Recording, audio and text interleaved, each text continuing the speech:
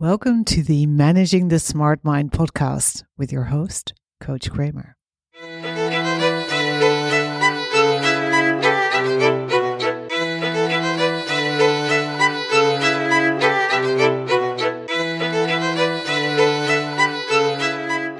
This is episode 32, Boreout.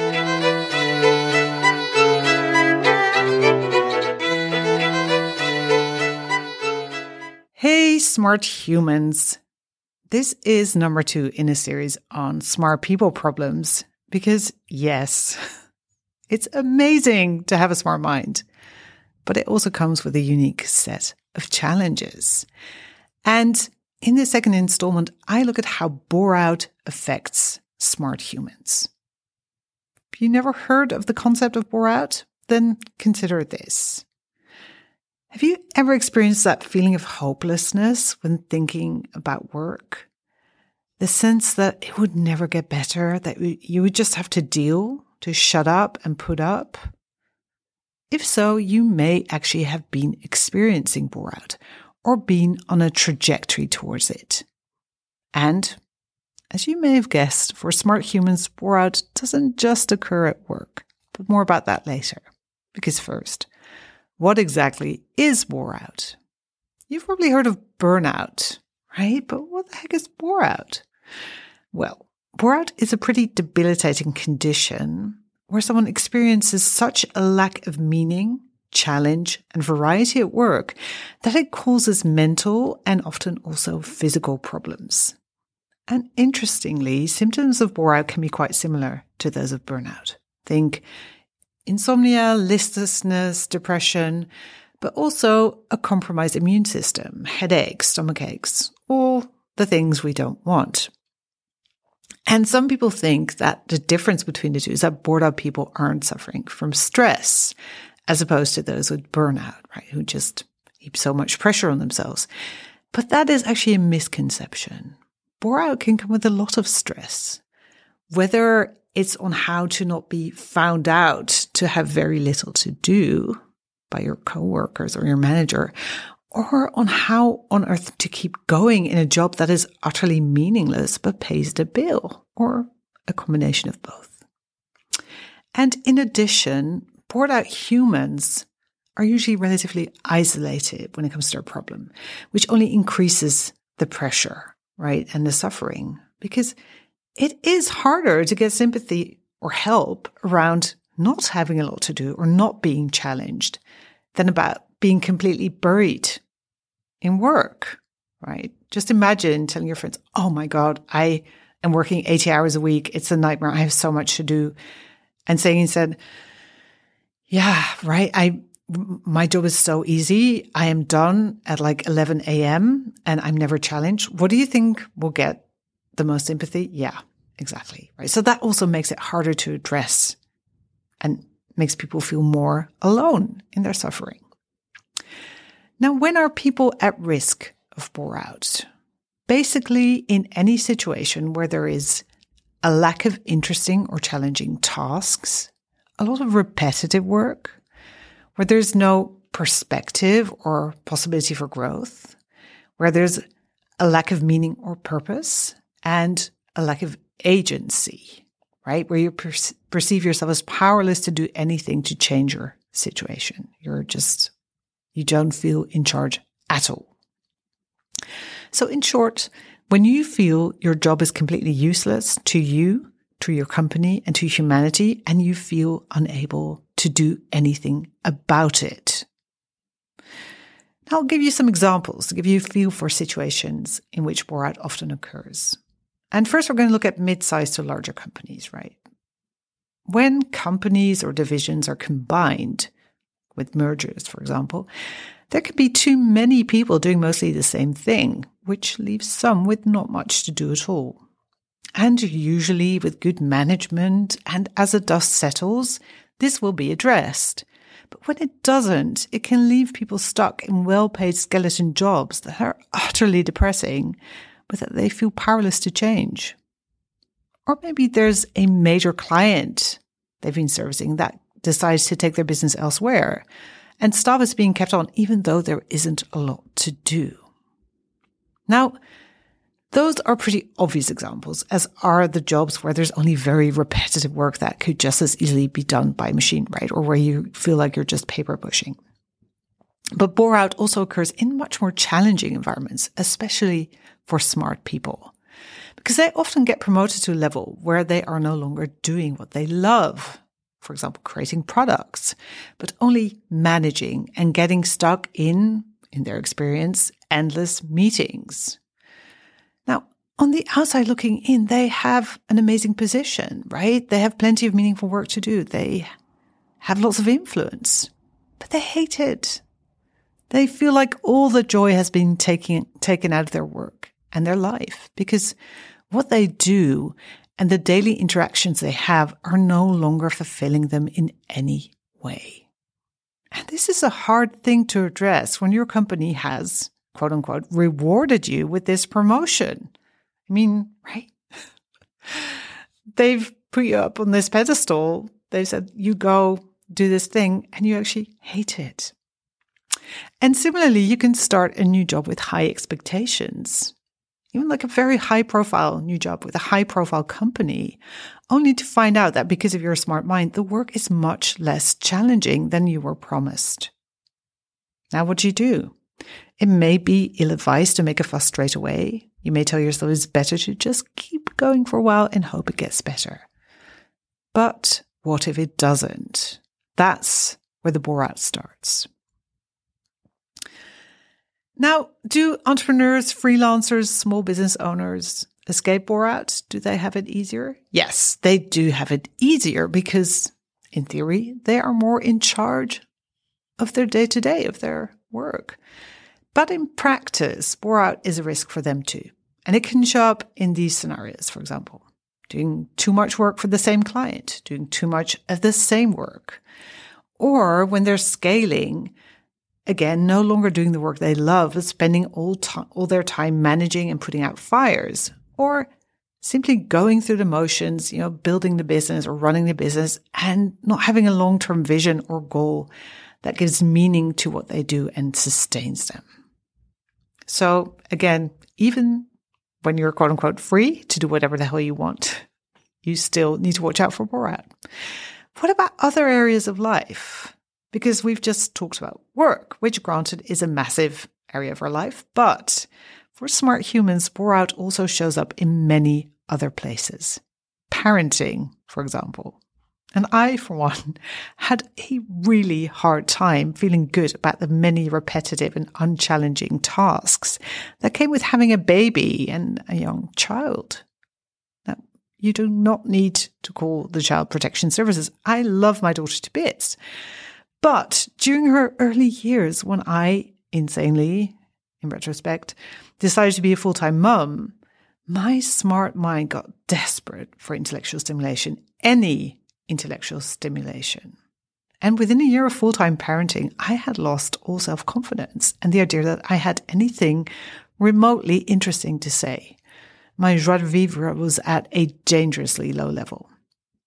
And I only started to realize this, funnily, when I found myself baking blueberry muffins at 4 a.m. in the morning, in addition to already working as a volunteer pie maker for my local restaurant. I had so much overcapacity.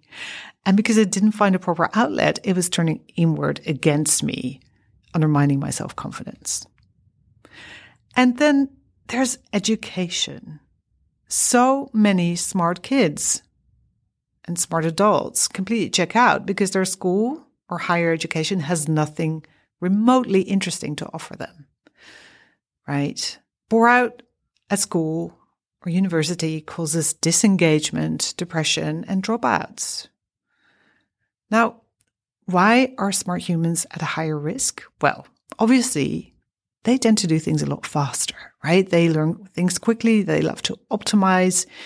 So usually they learn a new job quicker. They learn things at school quicker, faster, grasp the concepts, etc., etc. They're just done before the other people. So they need a different level of challenge, of engagement than most people. And this is rarely, if ever, catered for. And it is essential that we create this for ourselves and for our children. And don't get me wrong, there's nothing wrong with being bored now and again, right? But lack of intellectual stimulation can turn a well-behaved smart mind into a toddler with constant tantrums. And when unmanaged, this can turn inward and start undermining all self-worth and self-confidence, which makes it even more important to catch and counteract it. So how do you recognize Boreout, and what can you do to prevent it? Because it's a bit like having a cavity. The later you catch it, the more problems it's going to cause and the more effort it requires to fix. So how do you recognize it? Well, I think it starts with listlessness, with having very low energy and enthusiasm. You just can't motivate yourself to get up in the morning to finish your tasks. You feel kind of numbed out. That is usually how it starts. And when you have these symptoms for more than 4 consecutive weeks, and it's not a physical problem, then it's time to start taking them seriously, because this is not a way to live your life. And it's also important to be aware of the causes of Boreout. I've touched on them above, but here's a more complete list. Being bored at work, experiencing lack of growth, right, or opportunity for growth.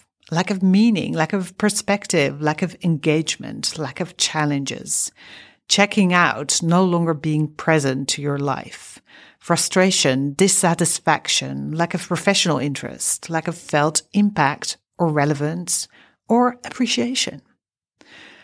And let's be fair, even a couple of those in your life on a daily basis are demotivating and depressing, right?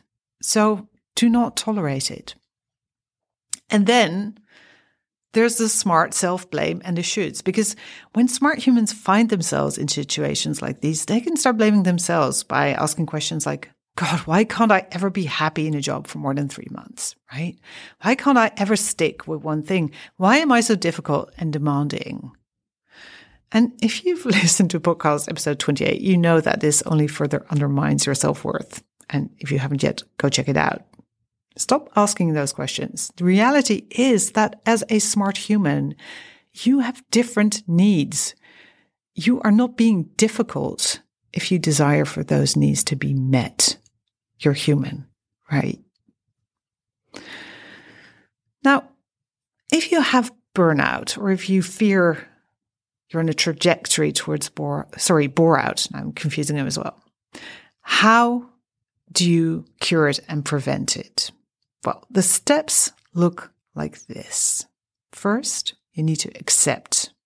Then you need to take ownership without self-blame. And then you need to create perspective, meaning, recognition, organize increased autonomy, and create opportunity for variety and growth. And it may sound obvious, but that first step of acceptance can be the hardest, especially if you used to love your job or career and everyone around you thinks you still do or should. When you think, I should enjoy this, I should be grateful, I should appreciate this, or anything else with a should, and check episode 30 for more on this dirty word, then you need to take a step back and ask yourself whether you need to accept that right now you're just not happy, that you're listless, and in the words of psychologist Adam Grant, languishing. And then step 2 is to take ownership of the problem without beating yourself up. Don't fall into the trap of thinking there is nothing you can do. There is always something you can do, right? You have to take the power back. You may be scared to do that thing. You may dread the consequences, but there are always options.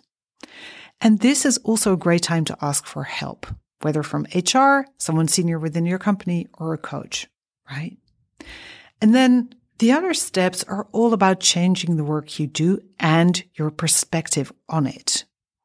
I call this redesigning your job, but a more common term for it is job crafting. Now, what is job crafting? It does not mostly involve glitter. It is redesigning your work in a way that works for you with your smart mind. I work with a lot of clients who have amazing jobs and careers but feel stuck. They often still like the company they work with and most of the people. They also like their salary and other perks. But they're no longer challenged in any way and they don't feel like they're doing things that are meaningful. This is where job crafting comes in. Because as a smart human, there is no need to take your position at face value. You don't need to accept it as is. You can use your smart mind and creativity to morph it into something that gives you joy. Of course, this isn't as simple as declaring, I will no longer do meetings. You can find me in my lab when you need me, right? It takes work, building an internal platform, smart communication, strategy to create the autonomy you need to craft the job that is perfect for you. But if you work for a company whose values you still subscribe to and where you in turn are valued, this is a real possibility. Again, if this is work you want to do, I strongly recommend getting external support, whether from me or another coach. And when you do, you really can achieve what right now seems completely out of reach, loving your job again. And sometimes this is not a possibility. And that is where you need to start thinking about leaving and finding another amazing position. How about other areas of life? How do you prevent Boreout there? Because of the way our society, schools, workplaces are organized, most smart humans have to take active steps to avoid Boreout everywhere. And basically, if school or higher education isn't challenging enough, we need kind of education crafting, right? Just like job crafting. How can we make it more engaging, more interesting, more meaningful for our smart minds? And if parenting is wearing us out, we kind of need life crafting, right? How can we create more excitement around our lives, more challenge, more change? And regardless of where it shows up, if you recognize some of the symptoms in this podcast, whether in your own life or a loved one, please don't wait, right? Take action. Get help where you can. You do not have to do this alone, but do not just think, I guess this is life. I'll just have to put up with it. Please don't. And in the case of gifted children, if their school is not supporting their needs, please don't give up. There are so many possibilities out there to keep those smart brains churning. You can join local or online communities of parents in similar situations and use the wisdom of the crowd. You are not the only family struggling with this. And if other things like parenting or daily chores are wearing you down, get creative. What can you delegate? What can you do in more interesting ways? Maybe even create a diaper dance. I don't know, right? Where can you create some much needed variety and challenge? But whatever you do, please do not languish. You deserve so much better. And I want you to know a smart mind is a bit like a racehorse. It gets very jumpy if it's never allowed to actually race, to use its full potential. So let it. Have a beautiful week. Bye-bye.